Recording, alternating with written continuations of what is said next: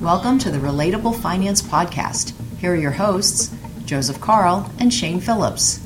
Welcome to today's episode of Relatable Finance. This is Shane Phillips, financial advisor with Provenance Wealth Advisors. Today we're going to talk about something I feel everyone talks about, and that is the real estate market. Whether it is talking to friends at dinner or to clients about their house or vacation home, real estate comes up very frequently in discussions. Questions like, is the South Florida market really that different than the rest of the country?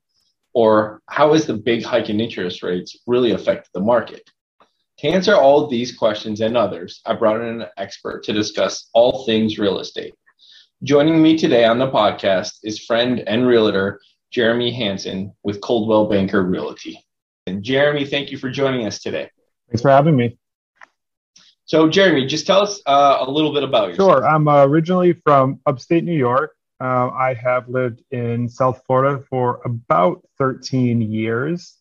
I have extensive background in sales and customer service, which kind of set me up for my career in real estate. I worked for companies such as Marriott and Nike, learned a lot of great values from those big brands. And, my experience with both of those companies and a few others have really kind of shaped how I run my business today.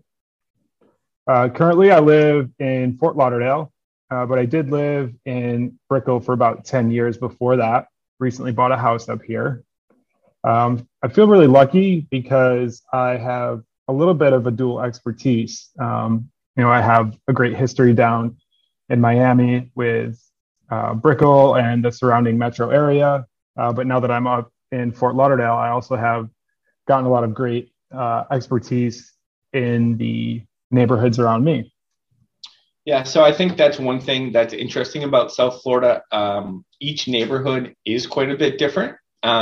So it'll be interesting to hear about it. I know we talk about it a lot offline, but just give us an idea of what we're kind of seeing in the current market. I think everyone talks about buying and renting and selling, and there's a lot of things going on, especially in South Florida. So just give us an idea of what the current market looks like for the two sides, both to buy and to rent. Yeah, that's a great question. So to put a general consensus on everything is really difficult because, as I said, each neighborhood is very different. The general consensus would be that things have really leveled out over the last 6 months or so. You're seeing closed sales for the past 6 months versus the prior 6 months in a lot of areas, just basically dead flat line. So you're seeing maybe a 1% increase or a 2% decrease in closed sale prices in a lot of areas. Now, as you drill down into specific neighborhoods, you may start to see a little bit different fluctuations. For example, if you were going to, buy a condo in Brickell, and we will go ahead and run the numbers to see what's going on there. Well, closed sales are 13% higher over the last 6 months than the previous 6 months. Whereas a neighborhood like Coconut Grove, if you're looking for single family homes in Coconut Grove, the closed sale prices are 5% lower. So it's really, really, really neighborhood specific, and even sometimes building specific. So when you drill down even deeper on like a neighborhood like Brickell, there's a few buildings that continue to see appreciation and strong demand, while other ones maybe are a little lower. So living in Brickell or in downtown, I definitely see so many differences in the people, the buildings going up, the traffic around here. So I know a lot of people are coming down here. What are, call it the prices looking like? Are the prices still continuing to rise as demand maybe slows down in some of those areas? So yeah, all of those, the numbers that I was referencing are closed sale prices. So it's not asking prices, that's actually what people are paying at the end of the day. So to answer your question more specifically, yes, in Brickell, the prices have still continued to increase. a couple interesting things have occurred. The days on market are creeping up, which means the properties that are hitting the market are not being absorbed quite as quickly. And we're seeing this across the board in almost every single submarket. You're seeing sellers with relatively high asking prices.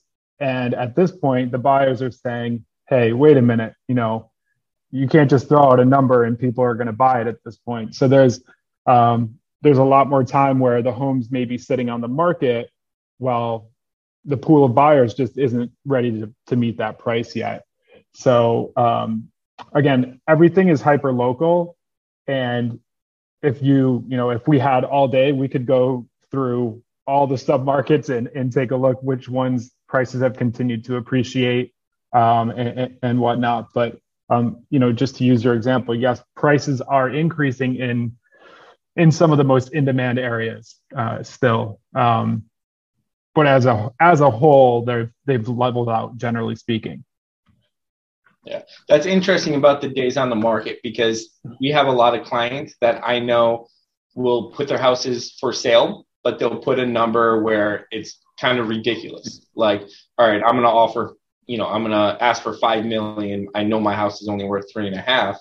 And in a lot of cases, it just sits there and just goes along. They don't try to sell, but that's interesting. In general, I know for a while there, if a house went on sale on a Saturday, I feel like you needed to make an offer by Monday or Tuesday to have any chance. Yeah. And it's interesting that you say that, because inventory has definitely increased. And again, if we're looking at some of these submarkets, you're looking at inventory increases of over 100%. Sometimes that's significant, but also if there was only 1 month of inventory last year and it increased 100%, well, there's still only 2 months of inventory. But there are areas that you're starting to see 8, 9, 10% months of inventory, which is, a little bit would theoretically favor a buyer. But to your point, there's a considerable amount of inventory out there that's just priced not realistically, just way too high, even to get anybody taking bites at it. So the good thing is, though, that inventory definitely is increasing, which finally gives a little bit of relief to the pool of buyers out there. Sure. So that's interesting. Myself, I'm a renter. I have somewhat thought about buying. Just talk about, I know this is all very specific to different areas, but maybe broadly speaking, call it maybe the first time home buyer market versus, the second home versus, down here in South Florida, we also have very, very high end homes. What, if any, is kind of the differences between the three right now?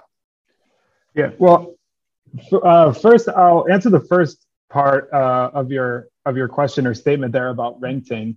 Before I go into the purchase part, the rental market is still absolutely borderline crazy in Miami, in Fort Lauderdale, in West Palm.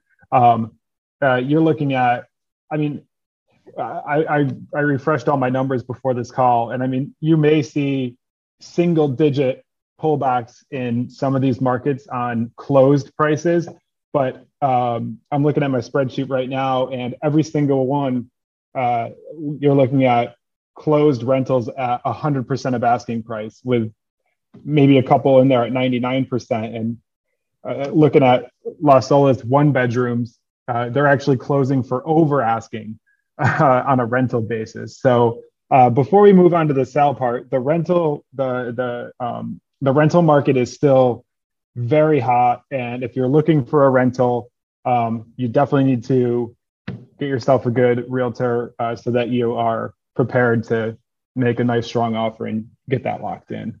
Yeah, I remember when you're helping me look for a place, you told me about some other clients who kept making offers and not getting the place. And when I told other people about that, they just assume I was talking about buying. And I said, no, for rental properties, the competition is just as fierce. So great to know I'm in a terrible rental market. Appreciate the honesty.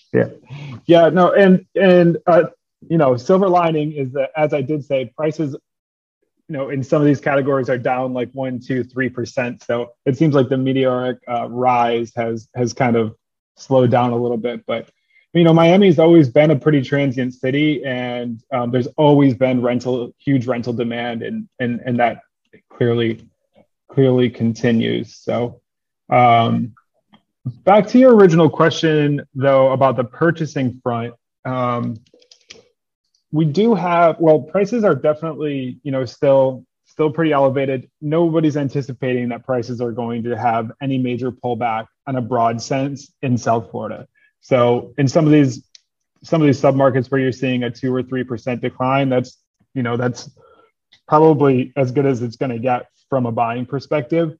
But for first-time home buyers, we did get a little bit of relief this year in that the conforming loan limits were increased for conventional financing and FHA financing. So your conventional loan went up from $647,000 a loan limit to $726,000, and then for FHA loans, your loan limit went up from $460,000 up to $557,000 in our particular area. So that definitely helps in that people that maybe they could have afforded a home last year, they just wouldn't have qualified for a loan. That definitely helps. That is definitely going to help them in 2023. Another good thing for first-time home buyers, as some of these homes are, on the market for a little bit longer, it really just makes the process less stressful. Last year, if you're a first-time home buyer and hadn't gone through this process before, you're getting told by somebody like me, like, okay, if you see a house that you like, this, the minute it hits the market, we're on FaceTime or you're in my car and we're making an offer over asking with, as few contingencies as possible. And that's scary for a first-time home buyer. So fast forward to today, I have a home under contract with a first-time home buyer, and we were able to see like 12 or 14 homes and really get a good vibe for what they wanted, what they didn't want. It was like a shopping experience for them that they will remember, as opposed to a fire sale type of a situation. So, that's something. So I've talked about, people have said to me, "Oh, you missed your chance to buy a house. You could have made much money, blah, blah, blah." And I thought to myself, exactly what you just said. I would have never been in a position to look at a house, walk into your car, and start making offers. Yeah. So good to hear that people can breathe a little bit more. Yeah, and I think on that note, as far as like the home prices go, I really do. It seems as though we've hit a kind of a new base or new plateau, if you call it. I mean, everybody calls it something else, and nobody has a crystal ball. So will home prices go up, down, sideways for the next year, 2 years, 10 years? I don't know. But it definitely seems as though this is a little bit of a new base level. And when you're going to consider purchasing a home anyway, the most important factor, it doesn't really need to be what's the market doing. That's a component, but really what you need to factor in is this the right time for me to buy a home anyway? So that's the biggest driver of that. But I think we're going to talk a little more about that later. Yeah. So what about the different levels? Call it that first-time home buyer level, looking a little more attractive, versus middle, versus is the high end changed at all? Mm-hmm. How is kind of, if we're just going to break it into three areas, has that changed depending on which bucket you're in? Yeah. So again, the competition is still incredibly, there's still a lot of people looking in that kind of first rung, if you want to call it, like 600,000 and below. So while it's definitely easier, homes are still going at 98% of asking price and selling in 3-4 weeks. So there is still competition there. And then kind of the next level up, maybe like from 600,000 to like, I don't know, call it 1.8 million or something like that. There's definitely been a little bit of a reduced amount of demand in that space. prices, again, depending on the specific area, have just kind of done that 2-3% pullback, maybe a little more in some areas. But similar to the rest of the market, there's just, not a ton of inventory. So, you're looking at a little bit of a stalemate there. And then for kind of the ultra luxury market, call it 3 million and up, or luxury market, I guess not ultra luxury, but 3 million and up, we'll call it. If you're looking in Miami-Dade County, you're still looking at a 2% increase in the last 6 months versus the prior 6 months. So while the total volume of sales has really dropped in those last two categories, the prices have pretty much remained similar. Sure. It's it's interesting. So on that last group, and this is just hearing things, not knowing things, but one thing I definitely wanted to ask about is financing. And I've heard that for call it the ultra wealthy, they're usually paying cash anyway. So increase in rates really don't affect those. They affect somebody like me that has to pay, 6-7% versus 3-4%. How have you seen, if anything, the big jump in interest rates? How has that affected the markets in general? Yeah, so this is really interesting because as I, I'm always looking at the numbers and all that stuff. If you go back about, let's see, maybe 5 months ago from now, or maybe 6, there was a ton of uncertainty. Rates were just, they were skyrocketing. I remember, I think the rate on my loan increased like 0.75% in the month from when I got my home under contract to when I closed on it. There was so much fear, so much uncertainty that it really seemed like, especially at the entry level, people were going to be not buying homes. So it's a little interesting when you look at these numbers that all of these sales figures are pretty steady. If there was ever a time where things were going to go, get pulled way back, a time where interest rates doubled in a 3.5 month window or whatever it was, certainly would seem like it. So, the numbers show that it hasn't really affected the market that much. Now, you and I both know it definitely affects that first-time home buyer. Even the second, that kind of second rung we spoke about, it's in that 600,000 to 1.8 million.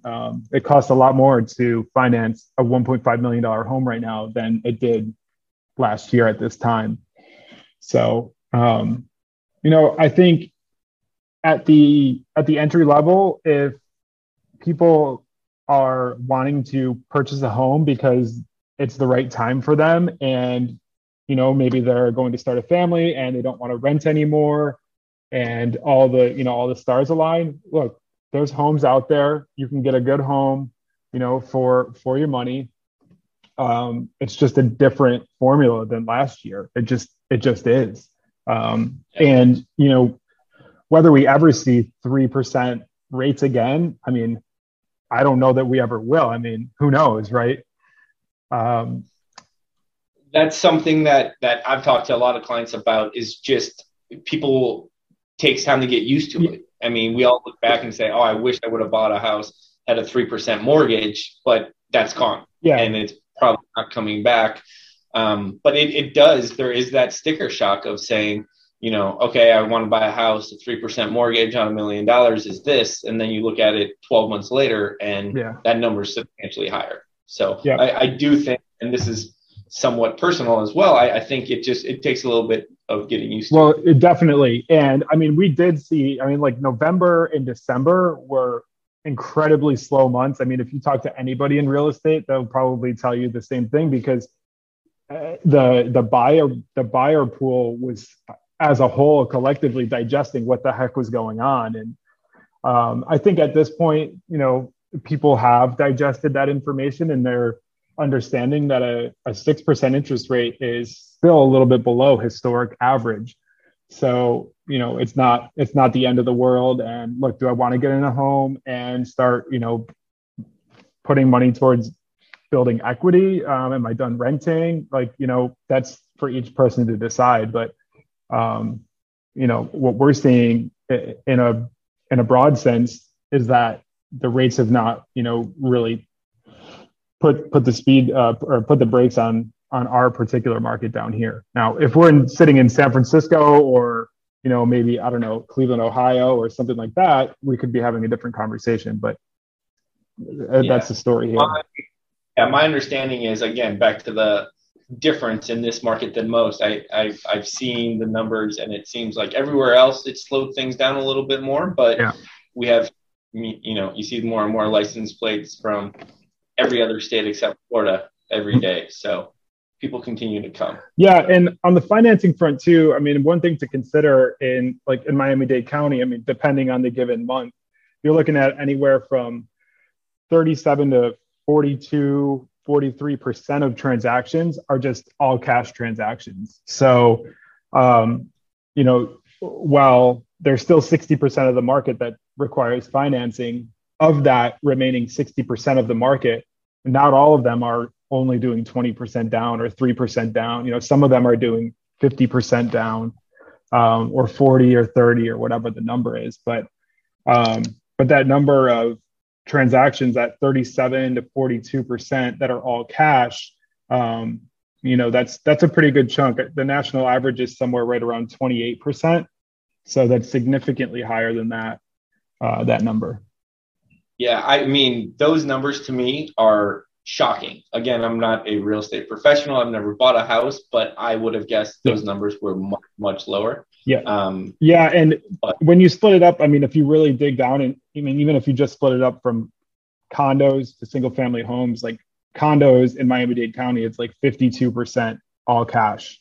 So it's crazy. So just some interesting to think about. So moving forward, what are some of your advice, some of the expectations for somebody? Let's just use myself. I'm right here. For somebody that's thinking about, hey, you know what, maybe I want to buy a house in the next 6 months, 12 months. What should I be prepared for? What are some things to think about? Kind of just walk me through, real estate 101 on somebody thinking about buying for the first time. Yeah, I think when it comes to purchasing a home for the first time, there's definitely a few things that you need to consider. There's a few different steps. Step 1 and 2, which is get a consultation with a recommended realtor, and then also get pre-approved with a recommended lender. Kind of go hand in hand. But before you even get to that stage, if you're thinking about, geez, how do I even make this move? You're definitely going to want to think about long term, because most home investments are around 7 to 10 year investments. So think about what you want today, but also think about what's going to be going on in your life over the next 7 to 10 years. Are you going to adopt a 100-pound black lab? Are you going to have kids? Are you going to have extended family move in with you? All of these things that are very common in life, that aren't right in front of you, are really important to think about. So, if any one of those scenarios maybe in the works, then, maybe you don't buy that 1-bedroom condo. Maybe you think about something with a little more space, or a townhouse with a yard, something like that. So that's definitely, I think, one of the most important things is to make sure that you think about that long term. The next thing is definitely going to be thinking about your, the area you want to be in. And I know that sounds a little bit obvious, but sometimes you really just need to take a step back and think about all the options. So, and I'll use myself as an example. I lived in Brickell for like 10 or 12 years. And then we were looking at buying a place, and we didn't want to leave there at all. But when we stepped back and looked at it, we were like, well, what do we like about this? We like, proximity to great restaurants, proximity to parks, blah, blah, blah. And, we ended up breaking our search up into Brickell, Edgewater and Fort Lauderdale. And we ended up getting a place up here. We got a little more value for our money. So, had we not had that taken that process to think about alternate options, we probably never even would have came up here to look at a place. I think the other thing to consider is going to be what type of property that you want. So if you've been living in a condo for 10 or 12 years, you may forget some of the maintenance requirements of an actual home. So yeah, so HOA fees are typically annoying for everybody. They do have a certain value. So if you're somebody that really doesn't really want to mow the lawn or maintain the grass or deal with taking the trash out, you may want to consider getting a townhome or a condo as opposed to a single family home. Again, I know these things sound a little bit obvious, but it's definitely something to think about because if you end up buying a house that has a huge backyard, then you're either out there mowing the lawn and trimming the bushes, or you're paying somebody to do it. So, as obvious as you think these probably are, they are not obvious, because I'm sitting here staring at you and taking note of every single one of these, being like, you know what, that is a really good point. I should think about that. Yeah. So these are excellent. Don't think they're as obvious as you probably think coming from your perspective. Yeah. And then so once you kind of figure that out, though, definitely have a consultation with a recommended realtor. And I say recommended, just ask a couple friends that have maybe bought or sold a place. Just because there is a million different real estate agents out there and everybody operates differently. So it's definitely, always important to get somebody that's recommended. And then feel free to, interview a few different people. You want to make sure that those people, that this person is on the same page as you and has great communication and is open and honest, all that good stuff. So once you figure out kind of more or less what you want on those broad picture items, it's before you even go look at a house, you really should be getting pre-approved with a recommended lender. Just like everything in real estate, the lender needs to understand the local market. So, just like I said, get a recommended realtor, get a recommended lender, because if you just go online and you go to whatever, cheapestmortgagerate.com, and you start clicking buttons, sure, you can get pre-approved in 20 minutes for whatever amount you want, just based on any information that you put in there.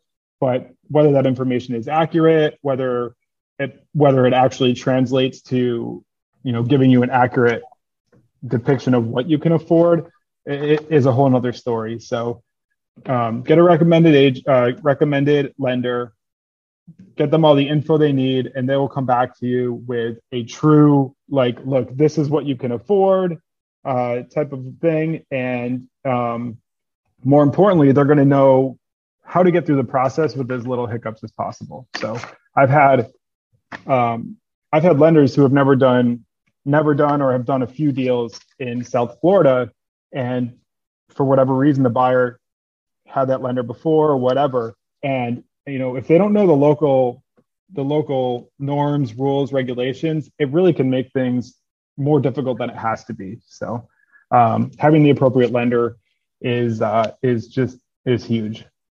I think after that, pretty much just get into starting the search. Pretty much all the listings are syndicated on major real estate websites. So, your agent's going to be diligently searching on your behalf. And we'll surely be sending you alerts, but we all know that, everybody's out on Zillow and all that. Don't be afraid. Don't be afraid to send over interesting properties. You're not cheating on us. I find that, yes, I feel like everyone's favorite hobby is looking at those websites, seeing what either they absolutely cannot afford or looking at that. So yeah. Very interesting. Very interesting. So if I'm, again, you're talking to the audience, but at the same time, I feel like you're talking directly to me. One question I would have is if what if somebody's kind of lukewarm? If somebody's thinking, maybe I want to buy, maybe I don't. Are these all things to kind of get started anyways? Or is this something where somebody should be, quote unquote, serious about making an offer, buying a? No, both of the first couple steps there are going to be important, even if you're like a lukewarm. So I will say I wouldn't ask your preferred realtor to be showing you properties every single weekend if you're lukewarm, but everybody takes this journey differently. I've showed people 28, 30 properties before they've made a decision. And that's fine, because that's what was important for them. And that's what it took for them to, to feel comfortable with the process. Whereas other people, I've showed them 2 properties and they, made offers while they were on vacation. So everybody's different in that, but I don't think you could make the most effective decision for yourself if you don't have all the information. So if you're lukewarm, like, how do you know whether you want to buy a place or not if you don't know what you don't know? I think that's one of the most important things. And then, just be honest with whoever you're working with and just say, hey, look, this is where I stand. I think I want to get started with this process, but I'm not really sure, all that good stuff. So you just gave us a ton of information. Anything else, or any things you want to reiterate about the market now, about thinking about buying or selling or renting? Not really. I think just main takeaways is definitely, like, I feel like, the buyer pool out there has digested these interest rates. Most of the markets are pretty much kind of have flattened out, looking at a more normalized environment, I guess, for lack of a better term. So I would say, look, and again, I don't have a crystal ball, but hopefully, look to the future, or the near semi-near future, to be a little bit more of a normalized market. I wouldn't be looking for a 2008 type of a pullback in prices. I don't think anybody's expecting any of that to happen here, especially in South Florida. So that's kind of it from the overview perspective. And then as far as like next steps for anybody that's thinking about purchasing a place, it's just, buying a home is really a team game. And it requires, the buyer, the buyers, if it's plural, the lender and the realtor all to be on the same page. And then subsequently the selling side to be on the same page as well. So it really is a team game. And I think, a lot of people that are maybe thinking about buying a place may not realize that. And most realtors and great mortgage lenders, they're out there to do the best that they can for their customers and all that. So don't be afraid to get that recommendation and reach out to somebody. And even if it's just talking about the process, and if the determination is that it doesn't make sense for you to buy a place right now, it's better for you to rent for the next couple of years until you have a better understanding of your future. It's fine too. Yeah, no, that's great. Again, thank you. This was all for everyone, but I feel like you're talking to me one-on-one at the time. So really appreciate you taking the time to be on the podcast today. Yeah, thanks for having me, Shane. Happy to hop on at any time. All right. And thank you again, Jeremy, for being a wonderful guest. If you have any questions, please email me at podcast@provwealth.com or check out our website, relatablefinancepodcast.com. Provenance Wealth Advisors is not a registered broker-dealer and is independent of Raymond James Financial Services, Inc. Securities are offered through Raymond James Financial Services, Inc., member FINRA SIPC. Investment advisory services are offered through Provenance Wealth Advisors and Raymond James Financial Services Advisors, Inc. Any opinions are those of Relatable Finance Podcast and PWA, and not necessarily those of Raymond James. The information contained in this report does not purport to be a complete description of the securities, markets, or developments referred to in this material. There is no assurance that any of the trends mentioned will continue or forecasts will occur. The information has been obtained from sources considered to be reliable, but Raymond James does not guarantee that the foregoing material is accurate or complete. Any information is not a complete summary or statement of all available data necessary for making an investment decision and does not constitute a recommendation. Investment involves risk, and you may incur a profit or loss regardless of strategy selected. Diversification and asset allocation do not ensure a profit or protect against a loss. Investing involves risk, and investors may incur a profit or loss. Raymond James does not provide tax or legal services. Please discuss these matters with the appropriate professional. Past performance does not guarantee future results. Future investment performance cannot be guaranteed, and investment yields will fluctuate with market conditions. Any examples given in the podcast are for illustration purposes only. Actual investor results will vary.